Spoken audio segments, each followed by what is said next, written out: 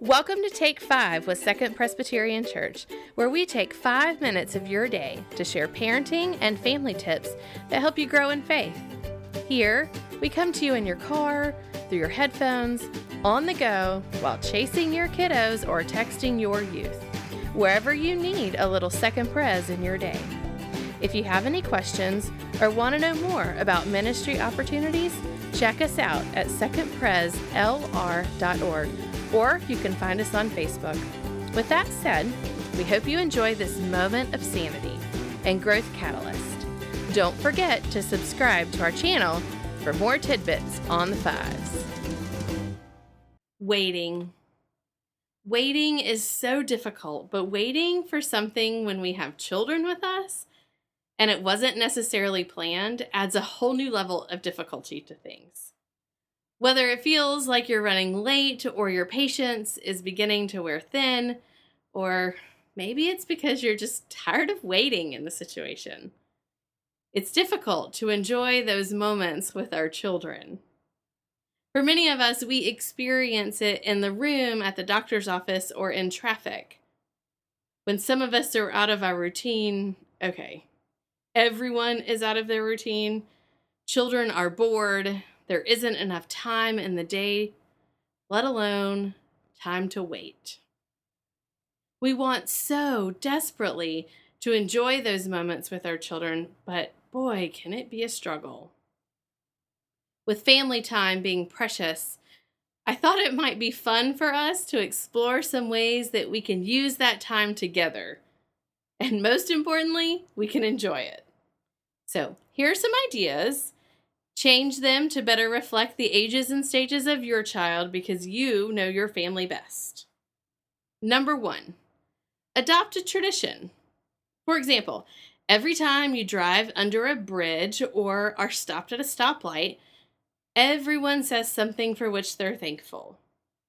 Or maybe everyone could tell a way in which someone was helpful. Number 2, when you aren't driving and are able to safely use technology, use one of those fun apps for the game Heads Up or Kids Charade. They come in simple pictures and in words, so whether you have a reader or a non-reader, it works well. This is a great time to even connect it back to Bible stories. For example, the image might be an image of a fish.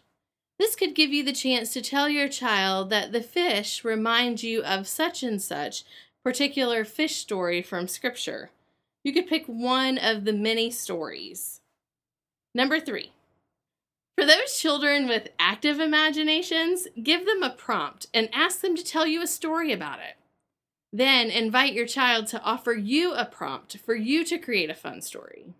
Now, I know that this type of creativity and imagination might be a little overwhelming or intimidating, but just have fun with it. Number 4, consider making it part of your daily routine for everyone in your family to share highs and lows. That is, someone volunteers to go first and says a high, which is the best thing about their day, followed by a low, which is something that ranks pretty low on the awesome scale. And go around until everyone has had a chance to share. And number 5, the last idea that we have time for today is to have a dance party.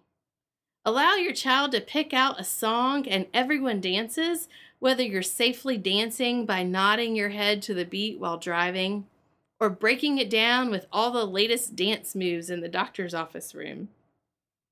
Don't be afraid to be caught by the nurse or doctor showing off all your moves. Maybe they'll join in the fun. Or don't be afraid to roll down the windows and crank up the volume to the wheels on the bus, or Come Thou Fount of Every Blessing, or Wave and Flag. Who knows? You might even break out an Energizer.